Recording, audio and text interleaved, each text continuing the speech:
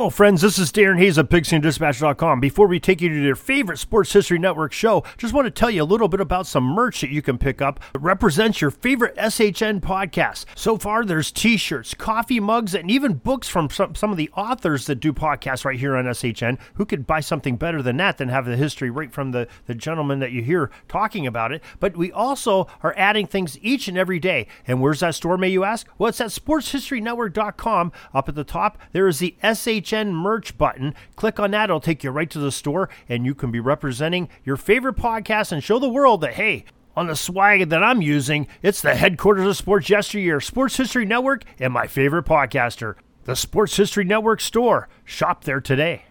We're going to talk about some great sports history from the late 60s and early 70s as we have Dr. Gregory Kaliss on to talk about his latest book, Beyond the Black Power Salute, Athlete Activism in an Era of Change. Dr. Kaliss is coming up in just a moment to tell us all about the history. Hey, this is Darren Hayes. You've probably heard me on the Pigskin Daily History Dispatch. Well, welcome to my journey of learning more about sports history, and we're going to do it by learning about the great athletes and the uniforms that they wore, as they both tell a lot about the games that we love and have watched so much throughout most of our lives. These are the chronicles I'm going to share with you on what I've learned through my journey in the Sports Jersey Dispatch. Hello, my friends of sports history. This is Darren Hayes of the Sports Jersey Dispatch podcast. Welcome once again to the Pig Pen, your portal to all great things in sports. And today we have a great episode that we're going to be talking to an author of a really fascinating book that really thought-provoking and very historic. And it is called Beyond the Black Power Salute, Athlete Activism in an Era of Change. And Dr. Gregory J. Kaliss is the author of it. And we'll bring him in right now. Doctor, welcome to the Pig Pen. Hey, thanks for having me. Glad to be here.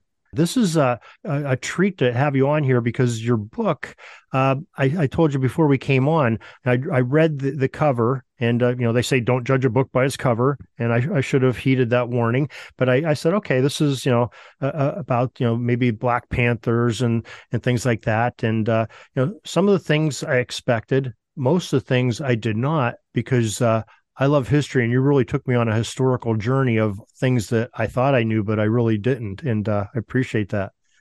Oh, well, thanks for saying that. It's great to hear. And yeah, I think one of the things that I wanted to do with this book was to, a lot of times if people think about athlete activism in the 1960s, they think about Tommy Smith and John Carlos on the medal stand with their fists up in the air, right? That iconic pose. And there's been a lot of good stuff written about that and films made. But yeah, I wanted to go beyond that. And I wanted to, this is a time period of about 12 years that I focus on from 1964 to 1976, when there's a whole lot of stuff happening in all kinds of different sports. And it's men and women, it's professionals, it's amateurs, it's black and white. All kinds of athletes are getting involved in activism. And I wanted to tell some of those stories and also see if I could find some connective threads to tie them together. Well, you certainly did that. But let's start back at the beginning. Let's start back with you. And I'd love to hear a little bit about your background, sort of maybe give us the 5 cent tour and how you became to the point of writing a book on political activism and sports, because it's an interesting mix there. Yeah. So, I mean, I this is actually the second book that I've written. And the first one that I did came out of my doctoral dissertation. And I have my PhD in history from the University of North Carolina. And my first book was about the desegregation of college athletics, men's college athletics in particular. And that was a longer time period. I was looking from 1915 to the 70s at different case studies of how people responded to the integration of college sports. But when I was doing the research for my last 2 case studies, which took place in the 60s and early 70s, I just came across so much interesting material about how athletes of all different kinds were getting involved in activism. And one of the things that I came across was actually foundational to the chapter that I have about the Muhammad Ali-Joe Frazier fight. And I came across these letters to the editor in Ebony and Jet in response to that fight. And it was so fascinating how passionate people were about that fight and how deeply they invested that fight with political meaning and that meant something well beyond boxing. And I said, I've got to come back to that. And so I wanted to do more with that. And as I was doing more with that, I also kept wanting to find a book that had a nice summary of all these different athletes who were getting involved. And I finally came to realize that summary and that synthesis wasn't out there. And if I wanted that book, I was going to have to write it. So that's what led me, to go down this path and write this book. Yeah, let's. I mean, that's interesting. The book doesn't start with that topic with Ali and Frazier, but that's probably. I was born in the mid '60s, so I don't remember. I was a little too young to remember the fights. I remember Muhammad Ali fighting. I don't know that I remember those particular fights, Right. but I do know that I've read things and seen items on YouTube or clips on a history program or something that's very well promoted fight, very probably one of the most famous fights, both of their fights that they had, and very well publicized. And I always thought it was just a heavyweight championship, and these guys don't really like each other because they're just opponents in the ring, and they both want the same thing, so that makes them maybe not like each other, and the whole Howard Cosell building it up and all that stuff. But what you did is peeled back the onion a little bit in your book and sort of put those the political and economic undertones to it that I never realized that happened. And maybe you could speak on those just a little bit. Yeah, I mean, I think the Ali and Frazier fought 3 times, and the first time that they met is in March of '71, and at that point, Muhammad Ali had just returned to the ring. He'd fought a couple of warm up fights. He'd been out of boxing because of his refusal to serve in Vietnam, and while he was out of boxing, Frazier had become heavyweight champ. So what you had was 2 undefeated boxers who were going to square off for the heavyweight championship. And 2 African-American men who were, squaring off for this title, but they took on all kinds of political meanings because, Ali was opposed to Vietnam. Ali was so outspoken in his criticisms of, racism as he saw it. He was a member of the Nation of Islam, which made him, again, very sort of controversial. He had changed his name, all of these things that made him a kind of symbol of defiance and outspokenness, and that really made him a kind of a lightning rod, or a supportive. It was one that lots of people rallied to, especially younger, sort of more socially radical, quote unquote, fans and things of that sort. Joe Frazier, on the other hand, was more buttoned down. He wasn't as outspoken. He supported service in the Vietnam War, even though he didn't serve. He was more conservative politically. He was a Southern Baptist, right? And so he kind of represented this other model of kind of keep your nose clean, be modest, work within the system. And because of that, they took on, fans and commentators just really invested these guys with those 2 meanings of sort of different models of Black manhood, different models of what it meant to be an American. And the fight took on all kinds of extra dimensions well beyond the fact that it was 2 heavyweights undefeated squaring off for the championship. And the discussion about that was intense. And you're right to point out, one of the big things was there was a lot of economics that were wrapped up in this as well, which makes it even more complicated because there were questions about the fact that you had 2 Black boxers, squaring off. It was going to be, the ticket prices were huge. Everybody wanted to watch it. There was so much attention to it. But controversy ensued because the 2 guys who were promoting the fight were 2 wealthy white men. Jack Kent Cooke, who was owner of sports franchises, and a white booking agent named Jerry Perenchio, they had bought the rights to the fight. And so this led to, kind of controversy and debates. What are we doing? Are these kind of, as they say, gladiators, Black gladiators who were purchased for the night? And so it raised these really interesting questions about not only what kind of model of Black manhood was the proper one to follow, but also, who really controlled the power dynamics, who controlled the purse strings, who had clout in sports. And so a fascinating sort of discussion surrounds that fight and spills out even after it ends. That segment of the story, I believe you have a whole chapter and maybe some parts of other chapters on it. As I was reading through that, I'm reading along, soaking up the history, reading along. And the thing that, and pardon my pun, that punched me in the face was that, after Frazier won that first fight, and you have a segment of I believe like a 22-year-old Bryant Gumbel in tears, and then you're referencing other Black Americans that are in tears because Ali had lost that fight, and I didn't realize the implications of the emotional drain on part of the population because of that. That's pretty traumatic. Yeah, it was right. It was astonishing. And again, that's, if you think about where this book was born in a lot of ways, it was born from those anguished letters to the editor in Ebony and Jet. And Bryant Gumbel talked about that, his memory of walking around in a daze after the fight and people calling into radio stations and just couldn't believe, because Ali represented so much more. In so many ways. And it says something about how sports can take on all kinds of meanings beyond simply the playing field of the ring. And I opened the book actually, and the prologue is with Muhammad Ali in 1964, because he's so, if you want to tell the story of athlete activism, in that 60s and 70s period, I think you have to look at Ali as the main figure around whom so much of this spins and who inspires so many people. And so, I opened in 1964 after he wins the heavyweight championship of the world, and he's meeting the press the next day. It's a big upset win.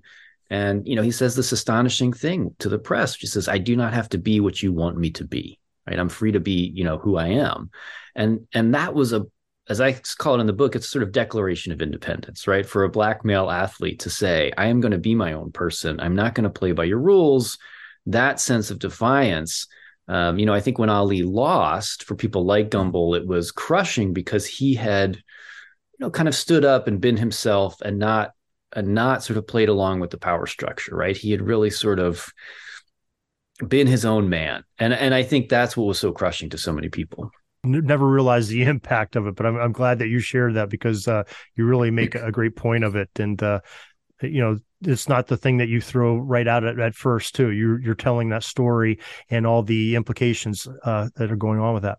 Now, since you mentioned the prologue in the beginning of the book, mm-hmm. I really found that interesting. And you really threw me for a loop here because you start off before, I believe you have your acknowledgments, and then right after that, before even the prologue, there's a timeline.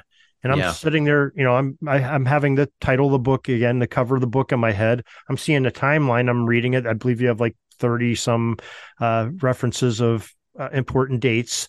And I'm sitting there going, oh my gosh, okay, now you read your bio. He's a professor. And I know what textbooks are. They give you the answers at the back of the book. He's giving me all the answers before the story starts. And I said, okay. Where's this going to go from here? And it was interesting how you did it. And you went into the prologue, but then you went into the chapter by chapter synopsis at the beginning, which again, I'm like going, wow, where's he going to go from here? Did he just tell the story? But it is unbelievable how you planted that seed, those couple seeds in the beginning, and boy, did they blossom as I got into the chapters of the book. Like you said, you talked about Ali a couple times in there, mm-hmm. and we got in that Ali Frazier part. Boy, it was very expansive. And so I appreciate you. You took my mind on a little journey that was unexpected, and those are always a little bit delightful when you're reading a book.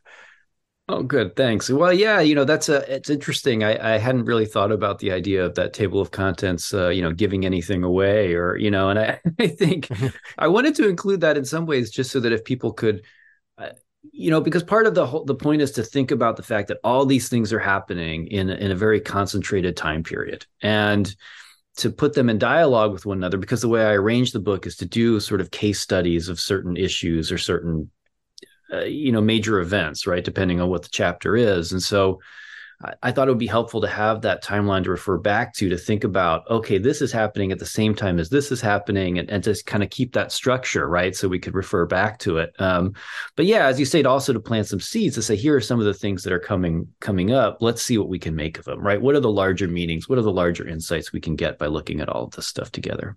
Sort of have, after Ali, and as you sort of getting the beginning of the book, you bring us to what my expectation was by the title. You're talking about John Carlos and Tommy Smith at the Olympics and the protest of the black gloves being raised in the air.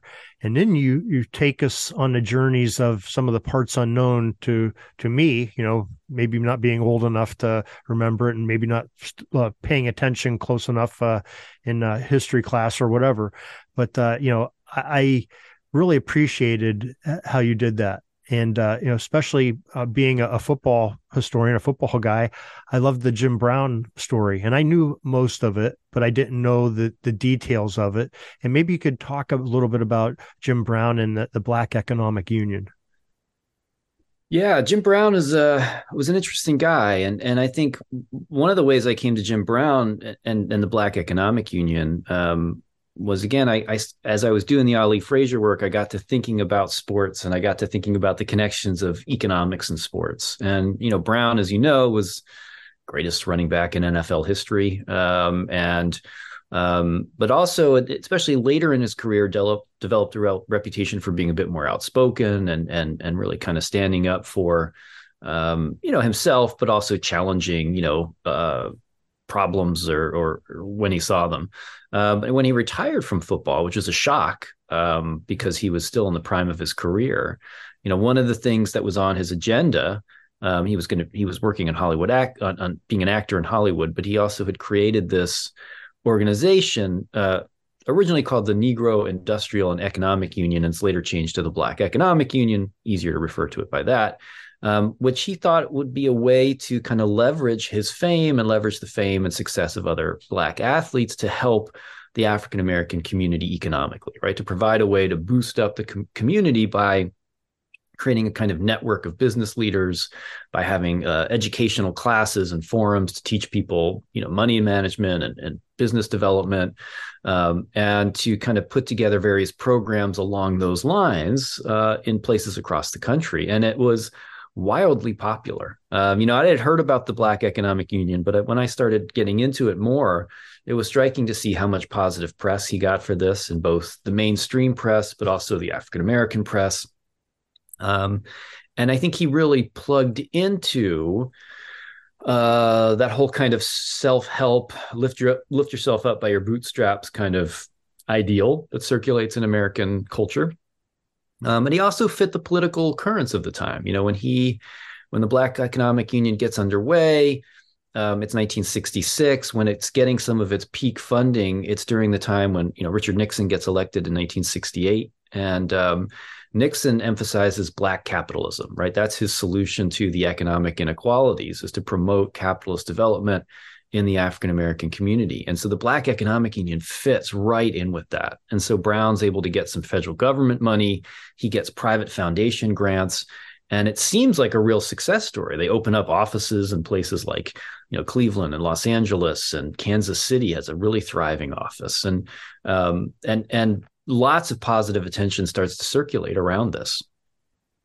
Yeah, it's I didn't realize that I'm always thinking of him as the athlete, maybe a little bit of the actor. I know he was a very staunch on his positions for promoting African American and things that go on there. But I didn't realize sort of the genius of it to help to bring folks of that color that are in the poverty level, try to bring them up levels by educating them in finance and starting businesses and things like that. And I guess sort of another famous athlete that tied right into that in your book that I didn't realize was Jackie Robinson, who sort of almost morphed along the lines of the way that civil rights were going from the end of World War II when he came in baseball up into the 60s after his retirement and some of his things. So maybe you could speak a little bit about Jackie Robinson's involvement. Yeah, I mean, Robinson and Brown don't actually work together, but he at this similar time period is also thinking about economics. And by the time he gets into the 1960s, after Robinson retired, he got a job with Chock full of Nuts, the coffee company, and worked in the private enterprise. And he established, he thought that the answer was establishing banks, right? Banks in the African-American community that would lend money to Black businesses, Black leaders, and began to work in the 60s doing so. And so again, Robinson was also, I mean, both Jim Brown and Jackie Robinson were fairly conservative fiscally. That is to say, they put their faith in the kind of capitalist marketplace, and they thought, get access to it, get African Americans access to it, and let them, and they'll be able to sort of fight their way up, and achieve parity with white America. And slightly different models for how to do it, but they're both thinking along those lines. Yeah, both of them were very clever men, and the folks that they had, their ideas were, maybe they weren't the successes that they had planned, but they really planted some seeds that sort of had some residual effect that really affected the country and the world. Yeah, and it's interesting though too, because both of them, I mean, Robinson's bank, and I'm actually embarrassed to say I'm blanking on the name right off the top of my head. I want to say it's Freedom National Bank, but I could be slightly wrong on that. But Robinson's bank lasts for a while, and does a lot of good things. Brown runs into trouble because he's dependent on political support, and he's aligned with Nixon, and in fact, he endorses Richard Nixon for president in 1972, and that's very controversial in the African American community because there's a lot of people who aren't thrilled with Nixon in the Black community at that point. But Brown is like with a handful of other prominent African American entertainers and business leaders who endorse Nixon, people like Sammy Davis Jr. And others, and it sort of creates a little bit of a wedge, right? So some people in the African American community are looking a little bit of askance at him, and they also think that he's kind of currying up favor and getting money from the government, but is he really kind of distributing that as equitably and fairly as he can? And then, of course, Nixon runs into, as a wide range of problems in the 70s where the scandals start to break out and Nixon loses clout and loses power. And suddenly Brown, who'd been reliant on that kind of federal help, he starts to see that wash up. And so the BEU kind of crumbles and fades away a little bit. And some of the branches last. Kansas City branch goes on for decades. But not nearly to the same sort of presence that it had in the late 60s and early 70s when it was really a kind of vibrant thing. And so one of the questions, I do ask in the book, though, is how much of that, sort of faith in the market economy, how much will getting, just that idea of getting into the economy, is that enough? Or is there more that's needed here? What's really going to be needed to sort of change the power dynamics and sort of change the wealth gap more permanently? Yeah, most definitely. Some great points that you bring up in that. Now, you have a sort of in that flow, and sort of like, again, going to the title of the book, we're thinking that it's the racial equality and the civil rights of those items, but you also bring up another subject that was very high profile in the same time frame, the 60s and early 70s, the gender equality. And you have a young lady tennis star that sort of is the face of that, and I'll love to hear you speak on this topic. Yeah, so Billie Jean King comes to prominence in the late 60s. It's amazing how much of this stuff, crosses over in this time period. And I put Billie Jean King and Jim Brown together in the first chapter, or the first body chapter, I guess you could say, of the book, which in some ways is an odd pairing because it's a man and it's a woman, it's a Black athlete, it's a white athlete, very different sports. But both of them are interested in economics, and both of them are interested in using their clout as athletes to change the kind of economic system. But they're both interested in changing the economic game, but work within the system. So they're not really interested in tearing down the system or creating something new. They just want to get more, more wealth, more clout within that structure. So for Billie Jean King, it's about pay, right? Women's tennis players are paid scandalously, much less than their male counterparts. And Billie Jean King and some of her peers are driven over the edge, when there's one tournament that's scheduled. And I want to say that the men's winner, I might get the number slightly wrong off the top of my head, but it's something like the men's champion is going to come away with, $12,000, and the women's champion is going to get $1,500 or something like that, or $12,000 versus $1,500, right? Something along those lines.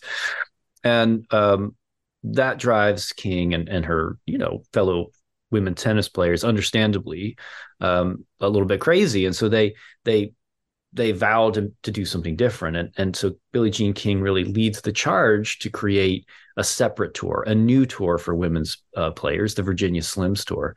And the idea here is to get better pay for women's players, and to really empower them so that they can use their market value to get more equitable pay. And it's we think about contemporary, and of course I make these connections, but the more recent debates with the women's soccer team, the women's national soccer team pushing for equal pay. I mean, you can find a much earlier version of this with Billie Jean King and these women's tennis players who are fighting much the same battle, except they're doing it in the early 1970s. Yeah, it was extremely interesting. And then you sort of take Billie Jean, you fast forward her into the big game, probably the one she's most famous for, and that's the one with Bobby Riggs. For sort of that battle of the genders. And I knew of that story. I knew that she had defeated him, but again, I didn't appreciate the implications that would happen to the country. And I thank you again for giving the details on that. And maybe you could speak to that. Yeah, it's a huge moment. The battle of the sexes. I think one of the things that was most surprising for me as I was doing the research and the writing about that is just how many people tuned in to watch. I mean, it was something like 25% of the American viewing population was watching that game, right? I mean, it was a huge phenomenon in the same way that that Ali Frazier fight was this huge kind of cultural touchstone moment that everybody tuned in.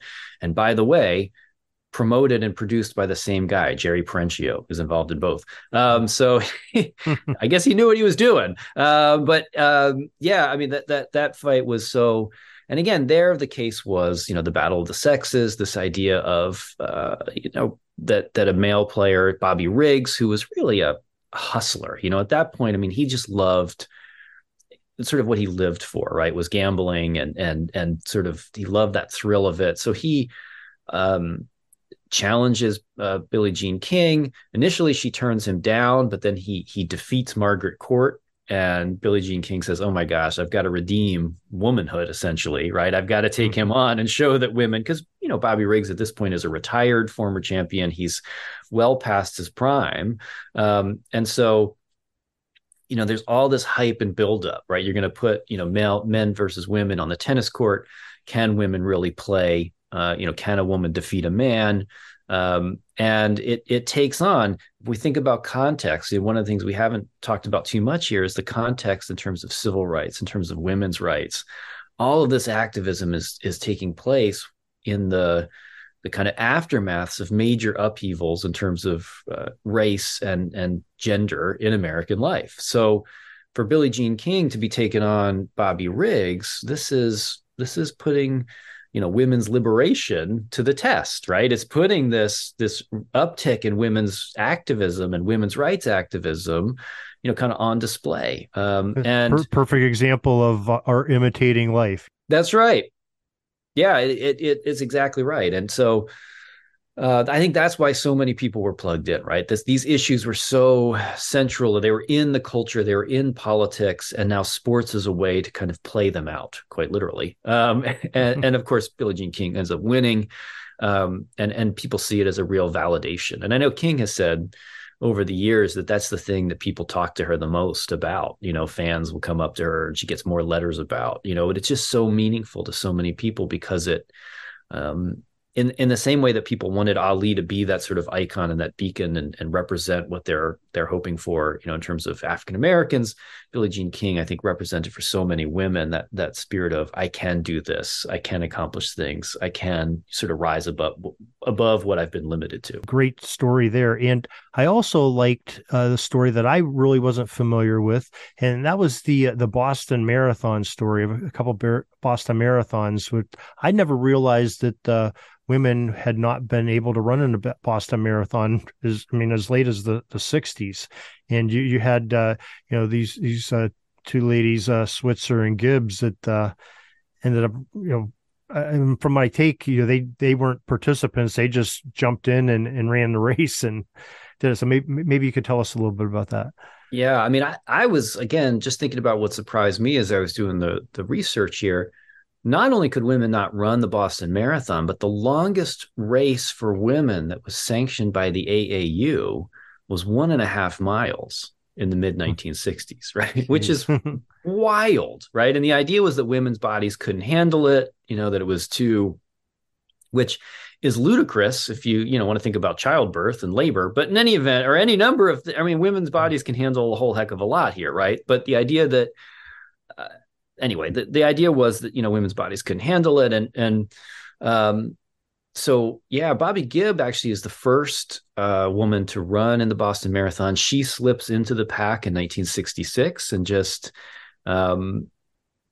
joins the race. She doesn't have a number, but she runs it and does really well, and gets some positive attention for it. The next year, she comes back to do the same thing. And this time, Catherine Switzer is there. And the difference is Switzer does have a bib. She has a race number because she registered for the race with just her initials. And so they don't know that it's a woman who they've given this bib to. And, she starts running the race. And this is the famous moment, or the iconic moment. I think the reason that there's even more attention generated because Switzer has the number and race officials are alerted. And so Jock Semple, who is this, 60 some odd year old race official, comes running out on the course yelling, to give him that number. He wants to rip the number off of her because, she's not supposed to be in the race. And as he does that, and it's all caught on photo, as he does that, she's sort of trying to get away from him. And then her boyfriend, who's a hammer thrower on the Syracuse track team, comes over and body checks Semple off the course. But, I think just the image of this old balding white guy trying to grab the number off this runner really sort of brought home to lots of Americans how crazy this all was, right? Here's a woman who's just trying to run this race, is clearly capable of running the race. And those two women, I think, really start to create new dialogue about what women can do, right? And begin to challenge some of those, some of the ideas about sort of femininity and about athleticism and about women's capabilities in terms of sports. Yeah, it was very well stated, and I never really connected those dots between the civil rights and the women's rights. I'm aware of both of them, but I never really connected the dots and the commonalities between them and the struggle that was going on simultaneously. And then you connected another dot. And I'll almost say it like this, meanwhile, back on campus, right. We have Title IX going on, which, again, I was aware of, but didn't connect the dots to this whole, phenomenon going on. So maybe you could tell us a little bit about Title IX and how that was affecting things. Yeah, and Title IX was passed in 1972. So if we want to think about time-wise here, that's Gibb and Switzer are 1967. Billie Jean King launches Virginia Slims in 71, and the Battle of the Sexes is 73. So right as all of that's happening, Congress passes Title IX of the higher education. It's an amendment to the Higher Education Acts. And if you look at the language of Title IX, it actually doesn't say anything about sports. If people know Title IX now, they think it's about sports and they think it's about preventing sexual assault. And those are both sort of side effects of what the legislation actually is, which is basically to make sure that women students have access to all the kind of features of education that male students do, right? And so sports just happen to fall under that. And when it's passed, the main intention of that law is to, lots of graduate schools had quotas that limited, say, the number of female medical school students or female law students and things of that sort. And so the law is meant to say you can't do that, right? You can't restrict, access to these educational programs on the basis of sex. But almost as soon as the ink is dry, people realize that there are implications for sports, because any federal institution that receives, or any institution that receives federal financial aid, has to provide these equal opportunities. And since pretty much every school uses federally subsidized loans, they're receiving federal aid, at least from that, right? So suddenly people say, oh my gosh. And it's a long slog, and I talk about some of the details in the book. I won't belabor them now, but Title IX is transformative, and it's transformative in terms of it finally kicks high schools and colleges into gear to start providing opportunities for women in sports. And again, it's a long, slow battle. The NCAA tries to dig in its heels. Colleges and universities try to dig in their heels and prevent it. But obviously, we can see the effects where, in the early 70s, I mean, literally athletic department budgets at schools would be less than 1% of an athletic budget would go towards women's sports at many major schools, which is wild, especially because you think often those athletic departments are funded in part or mostly by student fees. So women were paying in student fees and getting nothing in return for them, right? Because the budget was so small. So yeah, I mean, the fact that U.S. women's soccer is dominant is in global level, is really a product of Title IX, providing opportunities for women athletes that otherwise wouldn't have been there. Yeah, it's and you definitely brought those points home, and you had a lot of little stories that were very interesting. The Charlie Scott story for your alma mater, UNC, and the Wyoming Tyus, and some of those stories which are fascinating. I won't ruin them for the readers, because it's great for the book. But why don't we, Greg? Why don't you give the title of the book again and where people can get a copy of it? Sure. It's called Beyond the Black Power Salute: Athlete Activism in an Era of Change. It's available through the University of Illinois Press website. You can also find it on Amazon, Barnes & Noble, anywhere you find your books. It's there. I hope you enjoy it. I mean, I think it's a chance to think seriously about the stuff that we all enjoy, that is fun, but that also has a lot of meaning to it. And I think sports can be a really fun and engaging way to engage with the issues that matter in our day-to-day lives. It's very, very well said and very well written. And folks, I highly recommend it. It's a great read. Expect the unexpected, and you're going to learn a lot from this, even if you think you know a lot about sports, because I certainly did, and turned some light bulbs on for me. So, Greg, I appreciate you coming on today. I appreciate you writing this book and sharing it with me, and you and Illinois Press sending me a copy ahead of time to prepare for this. So it was definitely interesting, sir, and I wish you well with it. Hey, thanks very much. And thanks for having me on. It's been a real pleasure. I appreciate it. Good luck with the show. And again, thanks for having me on. We're dribbling around and see the shot clock's almost out, so we got to put up our shot and come back tomorrow for some more great sports history. We invite you to check out our websites, jerseydispatch.com and pigskindispatch.com. Not only see the daily sports history, but to experience the preservation of great events and people that play the games. Find us on Pigskin Dispatch. It's also on social media outlets of Facebook, Twitter, Instagram, and don't forget the Pigskin Dispatch YouTube channel to get all your daily sports history. Pigskin Dispatch is happy to be associated with the Sports History Network, the sports headquarters of yesteryear, found at sportshistorynetwork.com. This podcast is part of the Sports History Network, your headquarters for the yesteryear of your favorite sport. You can learn more at sportshistorynetwork.com.